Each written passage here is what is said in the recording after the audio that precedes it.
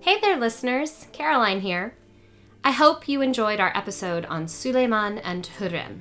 I loved doing the research for this and was definitely surprised by a number of the little nuggets that I found. If you haven't listened to the whole episode yet, please do so now. This supplement is just a little dessert, a sweet extra at the end of the main course, but it will have spoilers. You've been warned.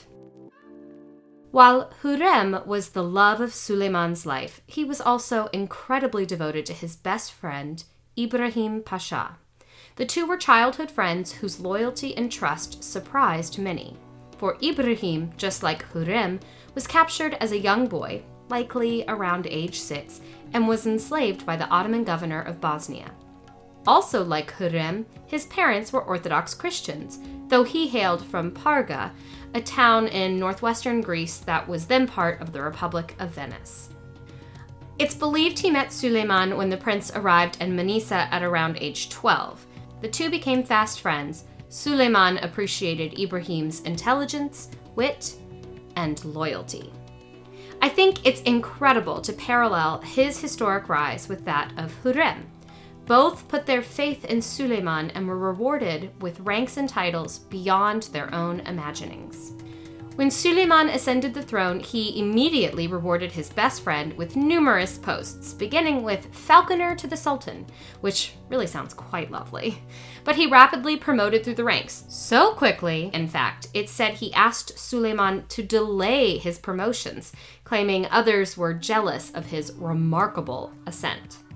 But this modesty only pleased the Sultan more, who lavished his friend with gifts, titles, and eventually the ultimate job, Grand Vizier, effectively the head of the government. He also made a promise to never kill him during his reign. And let's just let that sink in. What a scary and weird and sad promise. Oh yeah, I will never kill you. Thanks, friend? By most accounts, Ibrahim was a good administrator and, some claim, the most loved Grand Vizier in Ottoman history. But that is a debate for another day. After years in his service and marrying one of Suleiman's own sisters, Ibrahim made a fatal mistake, similar to that of Mustafa. During a campaign against the Persian Safavid Empire, Ibrahim awarded himself an honorary title for his success, as one does. Unfortunately, this title included the word Sultan. Ugh.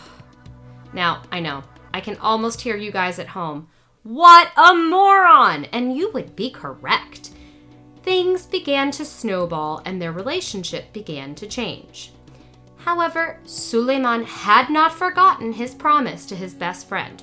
So, before he ordered his execution, he acquired a fatwa, meaning a decision given by a mufti or Muslim scholar, and this decree gave Suleiman permission to take back his oath in exchange for building a mosque in Istanbul.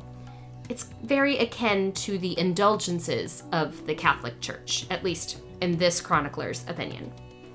A week after receiving this piece of paper, or parchment, Ibrahim was executed in his bed, strangled with a bowstring, a fate usually saved for royalty. So at least he went out in style. For the 7 days leading up to the execution, Ibrahim understood what fate awaited him. He and Suleiman broke Ramadan fast together each night for all 7 days.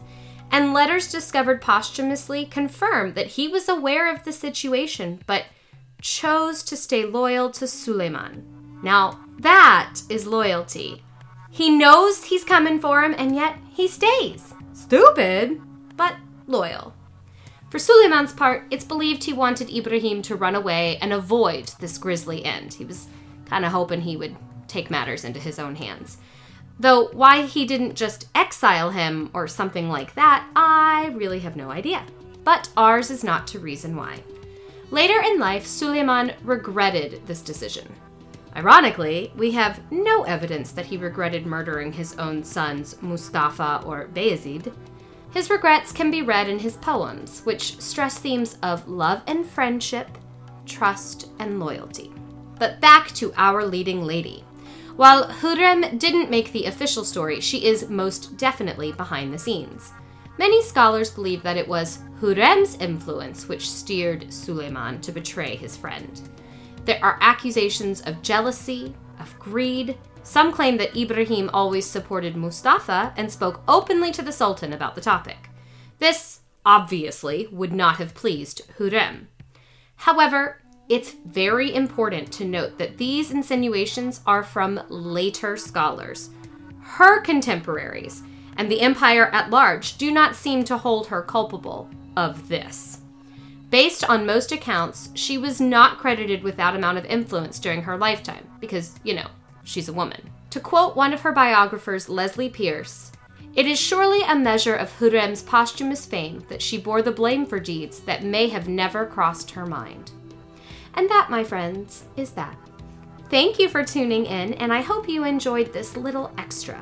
We're going to offer them for every episode for our patrons on Patreon, so we hope to see you there. As Hurrem might have said, "Güle güle," or "bye-bye for now." Stay pithy, y'all.